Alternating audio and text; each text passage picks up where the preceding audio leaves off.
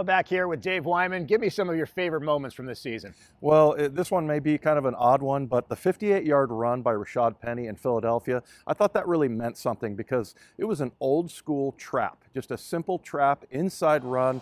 Usually you get 5, 6, 7, 8 yards on something like that. It went for 58 and a touchdown. And the thing I loved about it is that the offensive line, everybody bodied up a defender, and there was just a hallway of blue butts all the way to the touchdown, and I loved that play right there.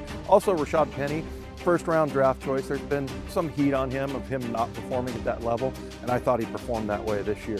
Another one would be the Jaron Reed strip sack and touchdown by Jadeveon Clowney. And just that, going into that game against San Francisco on Monday night, they didn't have a lot of sacks, only 15. They ended up getting 5 that night, so that was really exciting. And then at the end, when Pete and Russell Wilson are rushing the field and hugging each other, I loved that shot. That was just perfect. And you just see pure joy on the faces of those guys, and they had a lot of wins like that this year. It's been a lot of fun, a lot of close games along the way, and the promise of another fun season again next year. A big thank you to you, Pete Carroll, Tyler Lockett, our executive producer, Brian O'Connell, producers Dave Reese and Mark Rosen, and all of our photographers behind the scenes, including Steve Schrammick and Walker Anderson. We'll see you at the Combine, the draft, and of course training camp in July. We'll see you next year, everyone.